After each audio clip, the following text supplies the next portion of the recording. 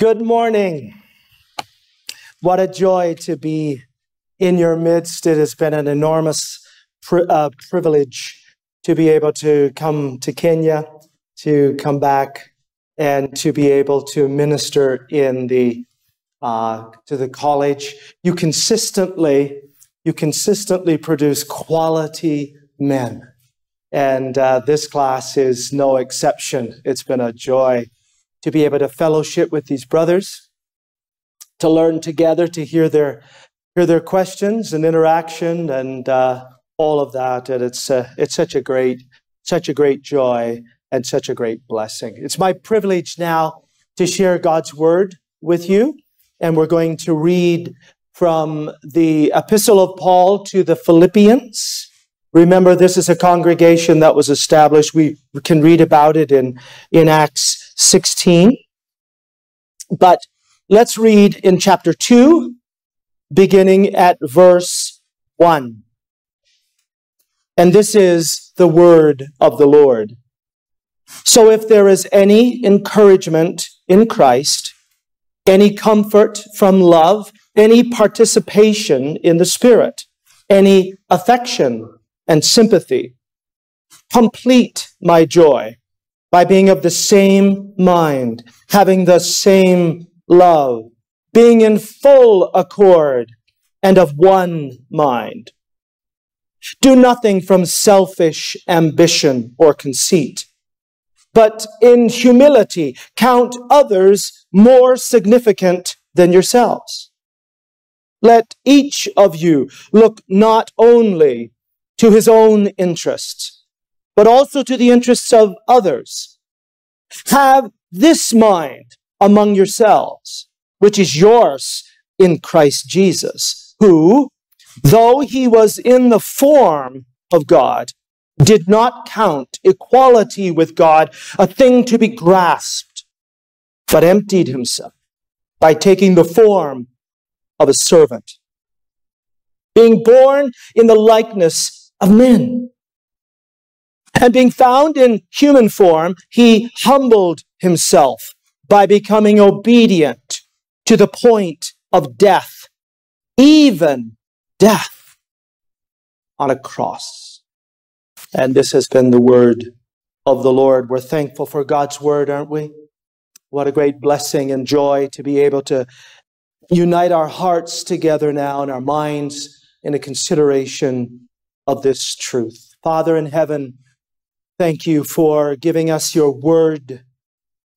Thank you that you have granted to us the ability to know your will.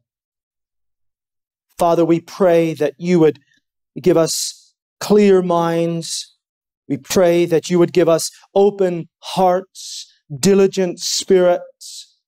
This morning, that as we consider your truth, that we would see it as yet another gracious provision from your hand. We are a desperate people, and we come to you as desperate people, needing to be shown how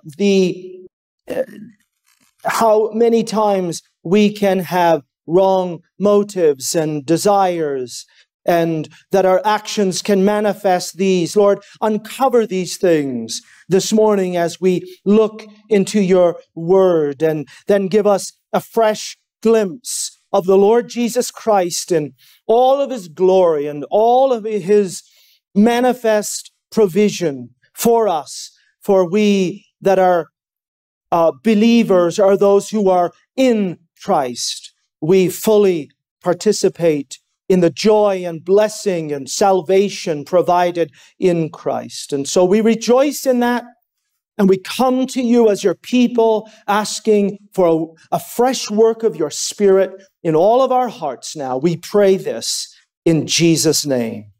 Amen.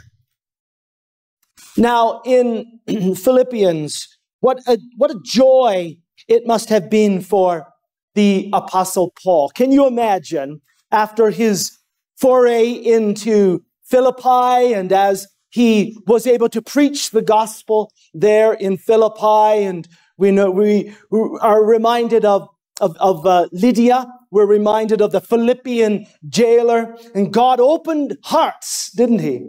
And he caused individuals to see the need that they had, the greatness of their sin and the glory of Jesus Christ to save them from their sin. So can you imagine how he felt as he begins to write to this group of people? The gospel message had been received, and it was bearing remarkable fruit.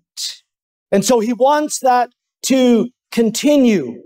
And I might draw your attention back to verse 27 of chapter 1, just as a bit of a theme verse, perhaps the entire book of Philippians. He says, only let your manner of life be worthy of the gospel of Christ. You see, he sees God's work in them, and he wants to encourage that work. And so he says, let your manner of life be worthy, be commensurate, be in line with the glory of the gospel that you have received, with the beauty of the Savior that has redeemed your soul. He says, let your manner of life be worthy of the gospel of Christ, so that whether I come and see you, whether I'm able to make a trip to you or am absent, I may hear that you are standing firm in one spirit. Now note this, with one mind, striving side by side for the faith of the gospel. And so he begins then to encourage them to be one spirit, one mind, striving side by side for this faith. And so he begins then in chapter 2 and verse 1. So, if there is any encouragement in Christ. And so it's a logical, it's a connection. The Greek word is un. It means logical. There's a logical inference from all that has been said previously. And so he says he wants them to strive together, to be one spirit, one mind, striving side by side. How is this going to take place? How is this going to be accomplished? Well, he points to Christ, doesn't he? And perhaps more significantly, he points to the fact that every believer is in Christ. And so he draws our attention to our union with Christ. And so what I want to do this morning is I want us to look for a few moments here at the mind of an authentic servant. What does it mean? And what he does here, two key thoughts define this. Two key thoughts. The first thought is found in verse 1. Note the stimulus that we need. The stimulus that we need. He says, in Christ. It is the engine driving this verse. In Christ. That's the fundamental issue. It is at the heart of unity. It is an expression that all Christians declare that they are in Christ. It is only in Christ that they will experience true humility, true union, true oneness. And so he wants us to see then four great realities which are designed by Paul to stimulate us, to motivate us to flesh out this mind of an authentic servant. Notice in verse 1, in Christ's person we find encouragement. Because we are united with Christ, we find encouragement. If there is any encouragement in Christ, it means to draw alongside in order to encourage and to cheer. In this context, it refers to an act of emboldening another in belief, in a course of action. It is an outworking of the reality of union with Christ and the experiential reality of being in Christ. And given all of the blessings that come from being in Christ, justification, sanctification, adoption, redemption, forgiveness, it is easy to see how believers should be encouraged because they are in Christ. We find encouragement in Christ. Why would we not find encouragement in Christ? the living Christ, the glorious Christ, the ascended Christ, the Christ who dwells within us, strongly encourages us so that we can become encouragers of others. What a unity builder this is for us to consider, because we have been encouraged in Christ, by being in Christ. The implication is going to be that we are to encourage others. So in Christ's person, we find encouragement. In Christ's love, we find comfort. If any comfort from love, we are the recipients of a profound love, are we not? The Father loved and sent his Son to us. Christ loved and gave his life for us. The Holy Spirit loved and came to live within us. All of this, the glorious triune Godhead does for us. And now we are to love one another. And so this means, this word, this comfort means that which offers encouragement, especially consolation. See, this is the kind of comfort that Paul has in mind here, is not one that comes from favorable circumstance, but it's rather a love that comes from love, you see. It is sourced, again, by being in Christ. And so we can be reminded of 1 John 4 and verse 11. Beloved, if God so loved us, we ought to love one another. And so biblical love, because we have been given this manifest love from God, biblical love constrains or compels us to exhibit, to exude, to demonstrate this selfless, sacrificial, and servant spirit towards one another inside the body of Christ. It is to have a fraternal regard for one another that enables us to settle our differences and to live in unity one with another. So in Christ's person, we find encouragement. In Christ's love, we find comfort. In Christ's spirit, we find fellowship. If any participation or fellowship of the Spirit, it is that word, koinonia, this participation, this fellowship. It means that all true believers have been mixed together. All true believers have been mixed together with the Holy Spirit. Through baptism in the Spirit, we are joined to Christ, 1 Corinthians 12:13, and placed judicially in the body of Christ. And so he says, just as believers have fellowship, koinonia, fellowship in the gospel, they also have fellowship with the Spirit. Paul never got over the wonder that God had given his Spirit to his people as a definitive sign that the age to come had broken into this present evil age.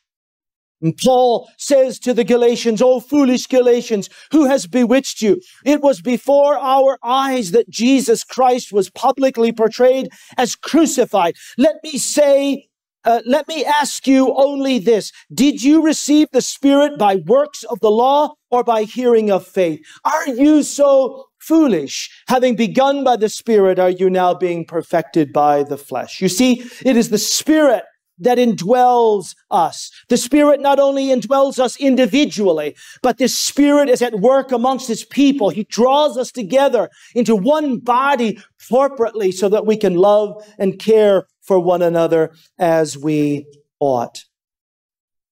But then fourthly, as we are thinking of the four great realities that stimulate us to love one another, in Christ's person, we find encouragement. In Christ's love, we find comfort. In Christ's Spirit, we find fellowship. In Christ's work, we find compassion.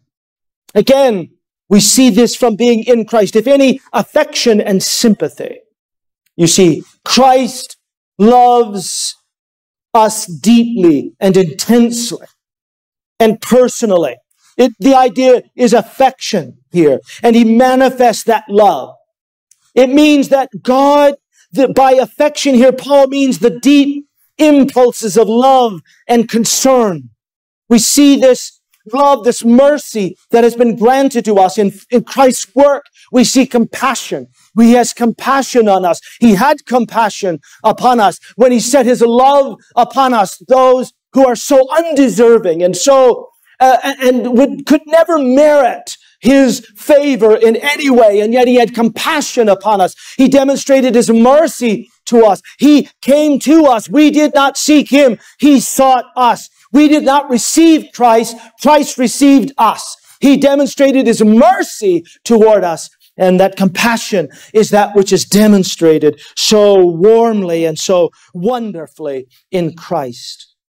To such affection, we have been the recipients of. And so it is closely related to the notion of sympathy, mercy that has been given. The root affection, a compassionate heart, the fruit becomes sympathy. Because we have compassionate hearts, because we have received his mercy, all of that then engenders in us a sense of compassion towards others. All of this together feeds and fuels and encourages selfless, servant, and sacrificial spirit that the Apostle Paul is calling for in the rest of the chapter. Without understanding this, then it just becomes more effort, more work. It becomes just something else on our to-do list. But we must see that he's saying for us, if there's any encouragement in Christ, and there is, any comfort from love, and there is, any fellowship or participation in the Spirit, and there is, any affection and sympathy, and it is there abundantly in Christ. Now, complete my joy by being of the same mind. We have been the recipients of encouragement, comfort, fellowship, compassion. He has loved us so wonderfully. And so therefore, what we've seen is we're looking at the mind of the authentic servant. We see the stimulus that we need. But now let's look at, on the basis of all of that, hopefully we've built the foundation here now for what comes next, because now we want to look at the shape that it takes. You see the shape? Complete my joy by being of the same mind, having the same love, being in full accord and of one mind. Do nothing from selfish ambition or conceit, but in humility count others more significant than yourselves. Let each of you look not only to his own interests, but also to the interests of others. Do you see? If all of these things are understood, verse 1, all of these things are recognized, all of these things seen as being rooted in Christ and his work in us and all that he's seeking to press out of our lives as believers, then we will see there's a particular shape that's going to take. And I believe that he gives to us three vital marks here. Do you see it? In verse 2, there is a commitment to be harmonious. A commitment to be harmonious. If the realities stated in verse 2 are true, then if the realities stated in verse 1 are true, verse 2 indicates the logical response that the Philippians should have. In other words, complete my joy. Right? That's the logical inference and the logical response. The joy that Paul speaks of here is the joy that comes from his common participation in the gospel with the Philippians. And so Paul makes this point. He wants them to be like-minded. 4 times, be like-minded, same love, one accord, one mind. You see it? All of these things. All of these terms are full of the concept of harmony. Be harmonious, a commitment to be harmonious. And if Christ lives in you, the work of Christ in your heart as a believer is that you are going to seek to be harmonious. You will not be a contrarian. You will not be one who seeks out all of the chinks in the armor of other believers. There will be a desire, there will be a passion, there will be a concern that there would be harmony in the body. And so Paul wants us to be of the same mind. I think this is that harmonious spirit that is engendered from our doctrinal soundness, thinking God's thoughts as revealed in Christ, as revealed in Scripture. See, how is this accomplished? Because the command, complete my joy, here is a little bit ambiguous. Paul further explains what he meant by by being of the same mind. It is a more specific way of completing my joy, he says. The same mind. In effect, Paul is saying, complete my joy, be of the same mind. Another way of stating it would be share the same mindset. So he wants them to be, he just doesn't want them to be chums. He doesn't want them just to be harmonious based on common interests, common desires. He wants them to be harmonious, all of that rooted by being in Christ, all founded upon the person and work of Jesus Christ. So that unity is born not just of mere human emotion, but of a recognition of all that is common, all that believers share together. We are to be harmonious, having the same love, a shared love for God and others abounds more and more in knowledge and all discernment, being of full accord. This is an interesting phrase. He wants us to be one in soul, is what he's saying here. It's sum sukos, being of one accord, same soul, sukos, the Greek word for soul, together. It means literally joint soul, or souled together, or united in spirit, joined together. A shared mindset is expressed by being in full accord. It's a phrase that again encourages us to see the harmony that comes as a result of being in Christ. So to sum up verse 2, Paul says, I think this is a fair summary, he says doctrinally driven by truth, one in mind. Motivationally driven by love, one in heart. Interpersonally driven by unity, one in soul. All of them affirming our commitment to be harmonious. So there's a commitment to be harmonious. If you are in Christ and all of these things are true, comfort from love, encouragement of Christ, participation of the Spirit, this is what it's going to look like in your life. You will seek to be harmonious. That's what the Spirit is seeking to press out of your life. But then secondly, it's a commitment to be humble. Do you see that in verse 3? Do nothing from selfish ambition or conceit, but in humility count others more significant than yourselves. Now that's a really easy thing to do, isn't it? We are by nature people who want to draw attention to ourselves. We are engaged in service, and it's difficult to repress the urge to not in some very creative way draw attention to others of all the sacrifices that we are making for Jesus. You see, well, that's not where the Spirit is leading. That's where our fallenness leads us. But the Spirit it says it's leading us to a commitment to be humble. Negatively, this means saying no to two vices. Do you see them? We must say no to two vices. It's very common in Paul, right? Put off, put on, put off, put on. Saying no to two vices. We are to say no to selfish ambition. By selfish ambition, Paul refers to an attitude which only evaluates situations and circumstances in terms of how it benefits me. Right? We have come to use the notion of being political.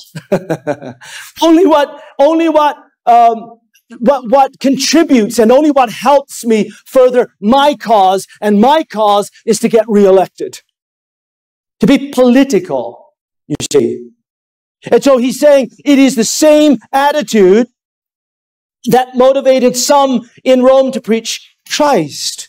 Do you see it? Back in verse 17 of the letter, he says, the former proclaim Christ out of selfish ambition, not sincerely, but thinking to afflict me in my imprisonment. He says now in verse 3 of chapter 2, do nothing from selfish ambition.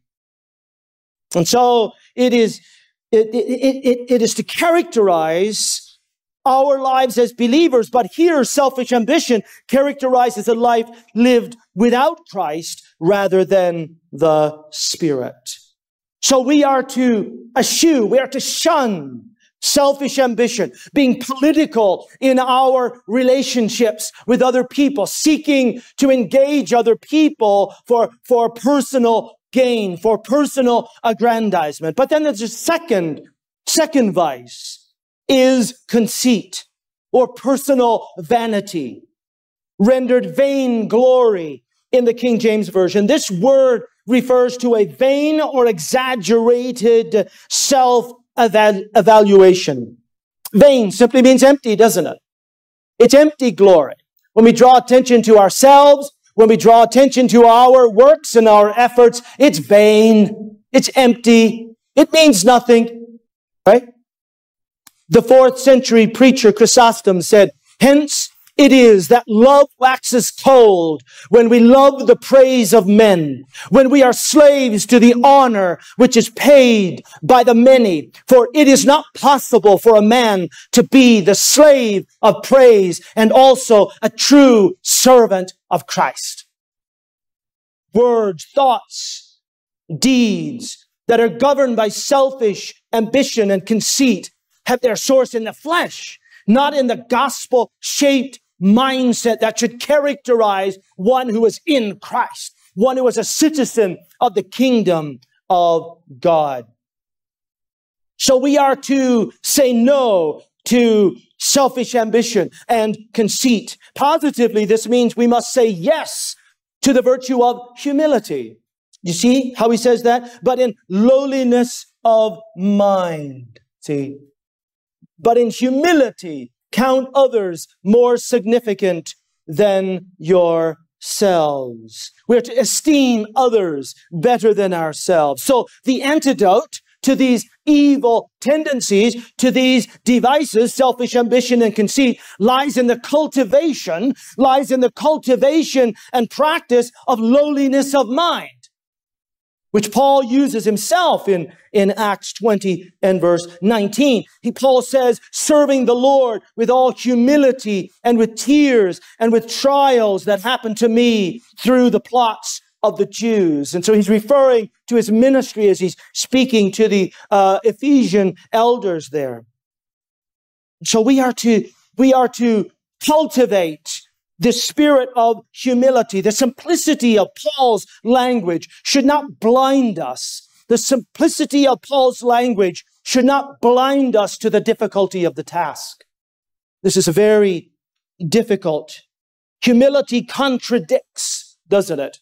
Humility contradicts the radical self-centeredness of our fallen natures. Humility is the natural contrast to the selfish and arrogant mentality that the Christians must avoid, that they must shun. So we are to cultivate humility. Humility is honestly assessing ourselves in light of God's holiness and our sinfulness. For without Him, we can do nothing. Such a mindset is essential. It is vital. It is core. It is non-negotiable. This mindset is essential for the spiritual health of the church. Nothing will kill a church more quickly, when you have arrogant, when you have selfish ambition and conceit. Nothing will cultivate a spirit of Christ more than when we seek the benefit of others rather than the benefit of ourselves. And so Paul is explaining here what it means. We are to pursue humility. But then, thirdly here, it is a commitment. It is a commitment to be harmonious, a commitment to be humble, and then thirdly, a commitment to be humane. Verse 4: let each of you look not only on his own interests, but also on the interests of others. Paul says, he asks, each one of us is responsible for the unity of the body. Each of us is personally responsible for the unity of the body. Each of us is personally responsible to take ownership over our own spirit, our own disposition, our own attitude. Otherwise, the body will suffer grievously. We are to look out. See what he says there in verse 4? Let each of you look not only to his own interest, but also to the interest. We are to look. To look out, literally, means to fix our eyes, to set our focus, our attention on the proper goal. And to scope out or take aim at the interests of others. When you meet with other brothers and sisters in Christ in fellowship around the Word or whatever, are you too quick to raise your own experience, or are you wanting to talk about all of your burdens, and that's all you ever want to talk about? You're not listening to them. You're not hearing from them. You're not hearing their burdens. You're not interacting with their heartbreaks and their concerns. And Paul would have us set aside our own interests in the moment and set our affections to hear the needs, to hear the heart cries of our brothers and sisters in Christ, so that we could set our affections on that and seek to be a blessing. We are to take aim at the interests of others. The wrong fixation, seeking our own, which he says in verse 21, facilitates a descent into the abyss of a concentrated egotism, which always ends in the elimination of others.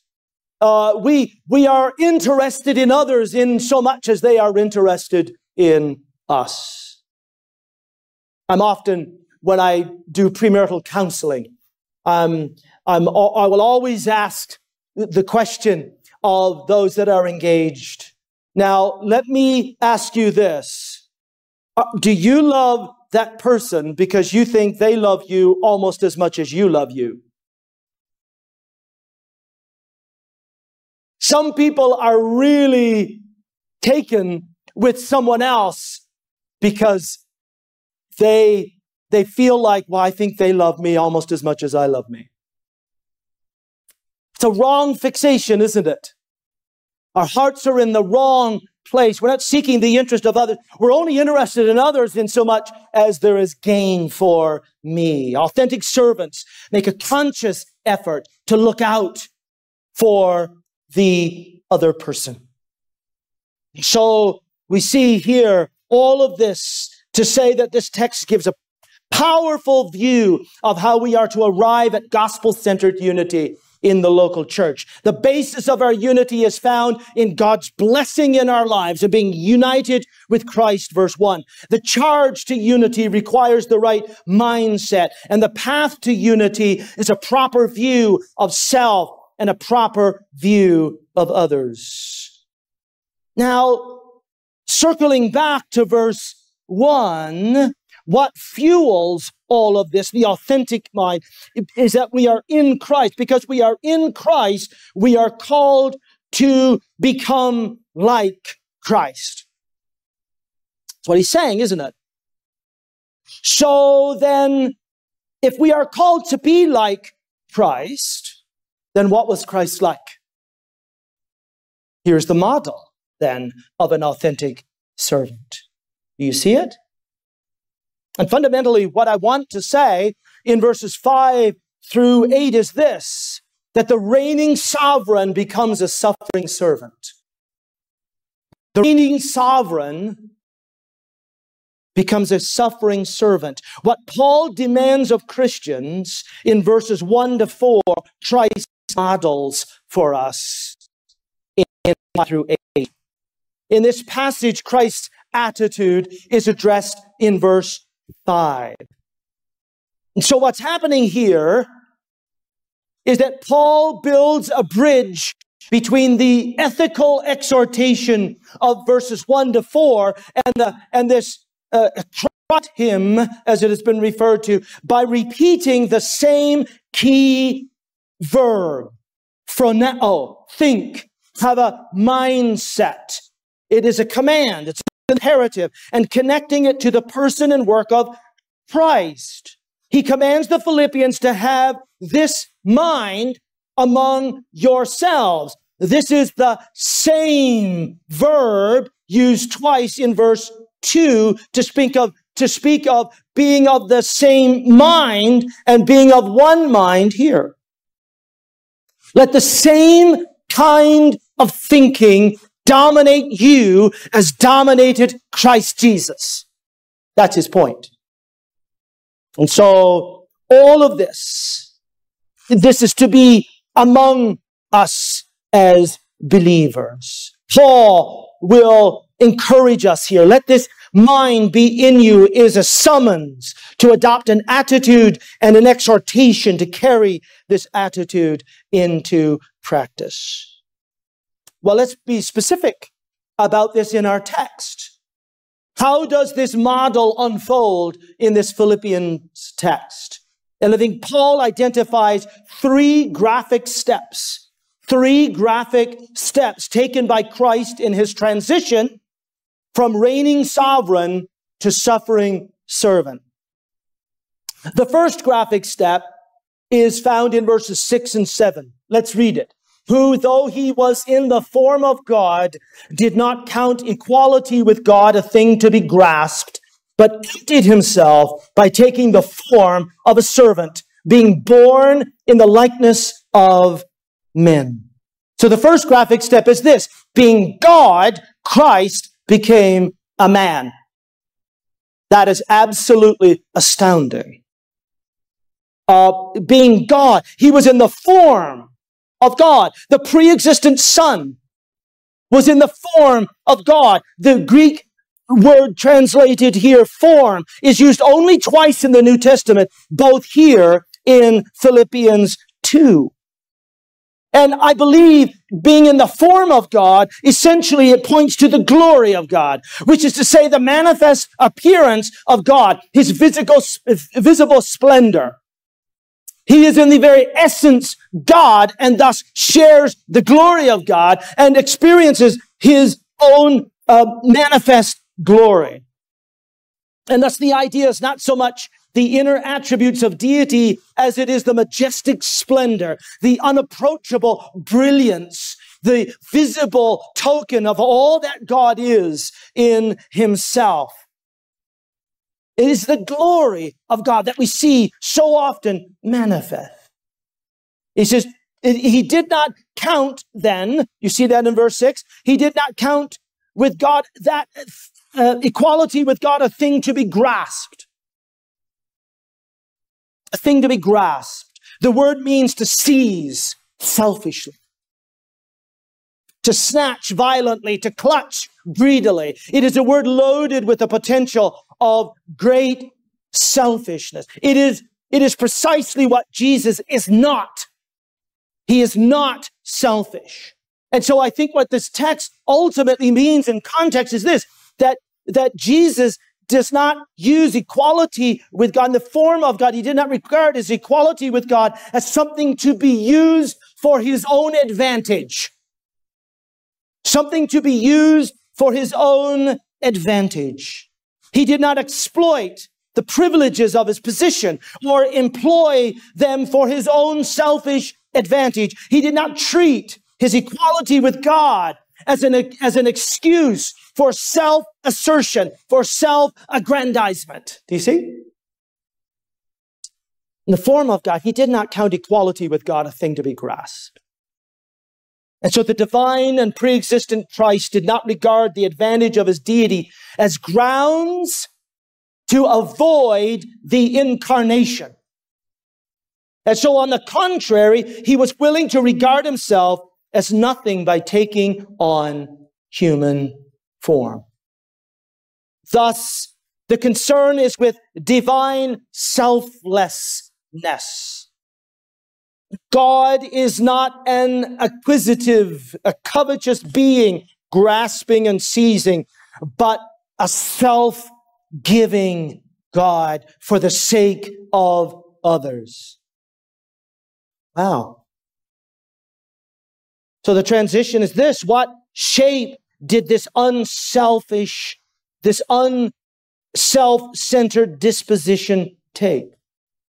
What does our text tell us?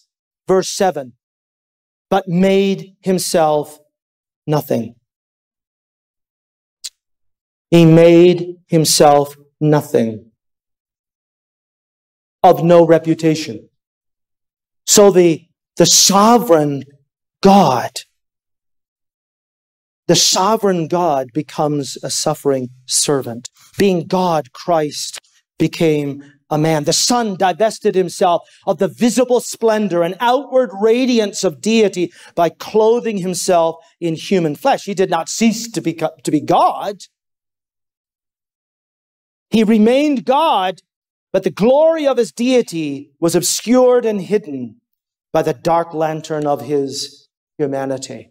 Veiled in flesh, the Godhead see. And so the point here is for us to see that it is designed to emphasize the radical and far-reaching dimensions of his self-renunciation. What Christ was willing to do. What glory he was willing to divest himself of, to become a servant. The second person of the Trinity made himself nothing. Not by ceasing to be God, but by becoming man. And so it's not a reduction, as J.I. Packer says. It is not a reduction of his deity, but a restraint of it. And so he becomes a servant. But look at the second graphic step. Being a man, Christ became a servant. So, being God, he becomes a man. Being a man, he becomes a servant. So, I mean, it is condescension enough for this glorious second person of the Trinity to become a man. But not only does he become a man, he becomes a servant. Wow. Taking the form of a bondservant. The result of Christ's self-emptying was servant living.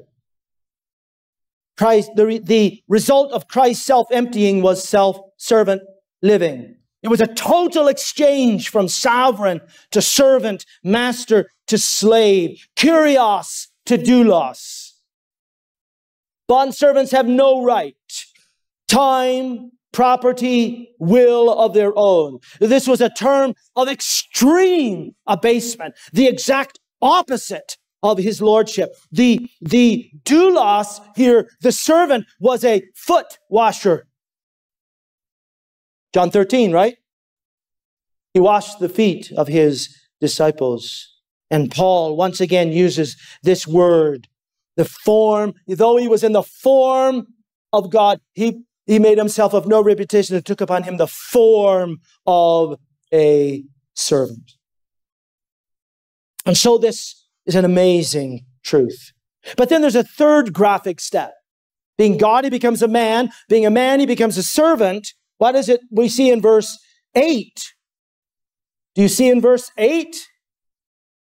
And being found in human form, he humbled himself by becoming obedient to the point of death. Wow. So God becomes a man, the man becomes a servant. Being a servant, Christ becomes a sacrifice. What an amazing truth. What Christ requires of us in verse 3, lowliness of mind, he exhibits in himself right here. To make low, to humble himself, to be obedient. It's, again, that is always the visible evidence of an authentic, humble spirit. For in all true obedience, there is submission, and in all true submission, there is sacrifice and humility. But as we draw to a conclusion, he became a sacrifice. It was obedient. He became obedient even to the point of, himself by becoming obedient to the point of death, even death on a cross. So his obedience is manifested in his sacrifice. But beloved, here this morning, this is no ordinary obedience. This is no ordinary sacrifice, because it was obedience unto death. In place of the customary here, unto death, Paul uses another Greek participle, which means all the way unto, as far as, to the point of death. It accentuates the absoluteness, the extremity of Christ's obedience. It was an obedience all the way to death. And again, it was no ordinary death. The word cross looms large in this context, doesn't it? Cross. That was the kind of obedience unto death that Christ demonstrated. It is a cross kind of a death. This was a death so loathsome that it was reserved only for the worst criminals. Crucifixion was so despised that Roman law forbade any Roman citizen to be subject to such cruel treatment. Yet the divine man, Jesus, would be put to death by being nailed to a Roman cross. His was not an ordinary death. It was a cross kind of a death. It was a humiliating death. It was a dehumanizing death. That was the kind of death. That was the kind of humility that was being put on display here. He submitted to having the sins of the world placed upon his shoulders. He who knew no sin became sin for his people. He suffered the full curse of the law, which is death, Romans 6:23. He bore our sins in his body on the cross, 1 Peter 2:24. He shed his blood and took away the sins of all whom the Father would entrust to him, John 1:29 and John 6:37. I submit to you that Christ is a glorious Savior. I submit to you that he is an example for us par excellence. We see here in the model, he is the model of an authentic servant. Now remember, he's saying, let this mind be in you. This is the mind that all those in Christ, all those who are in Christ, all those who have the Spirit, this is the Spirit that is being worked out in your life and in my life. This is where he's pressing us. This is where he's moving us and directing us and striving within us. To create within us is this humility, this service, this sacrifice. If the divine Son of God obediently humbled himself, if he obediently humbled himself to place you and me in Christ, where does that leave our pride, our selfish demands upon others, our convenient sacrifice, which is no sacrifice at all?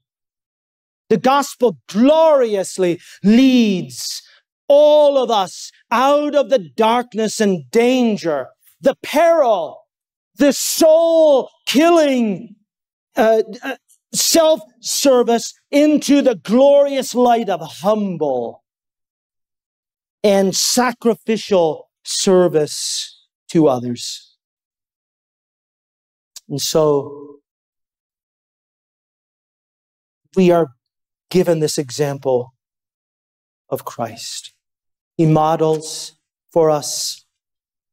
He displays to us the mind and the model of an authentic servant. I'm so grateful. I'm so grateful that he strives with me. I'm grateful that he has that promise given to each one of you as believers, that this is what he wants to press out of our lives. May we, as the people of God, see the glorious Christ, see the fact that he's united us in salvation to Christ, so that he can press out of our lives the beauty of Christ in all of his person. Isn't he a great Savior? Aren't you thankful today that he's done that work in you and that he will perform that work until the day of redemption? I wouldn't want to be anything other than to be in Christ. Shall we pray? Father, thank you for loving us so richly, so abundantly. Thank you for striving with us in our lives that we might become more like Christ, that we might be rescued from our selfish, self-centered ways, and that we might know the joy of authentic service, service to you and service to one another, that we might love God with heart, soul, mind, and strength, and our neighbor as ourselves. We commit this now to you and our time together to you in Jesus' name. Amen.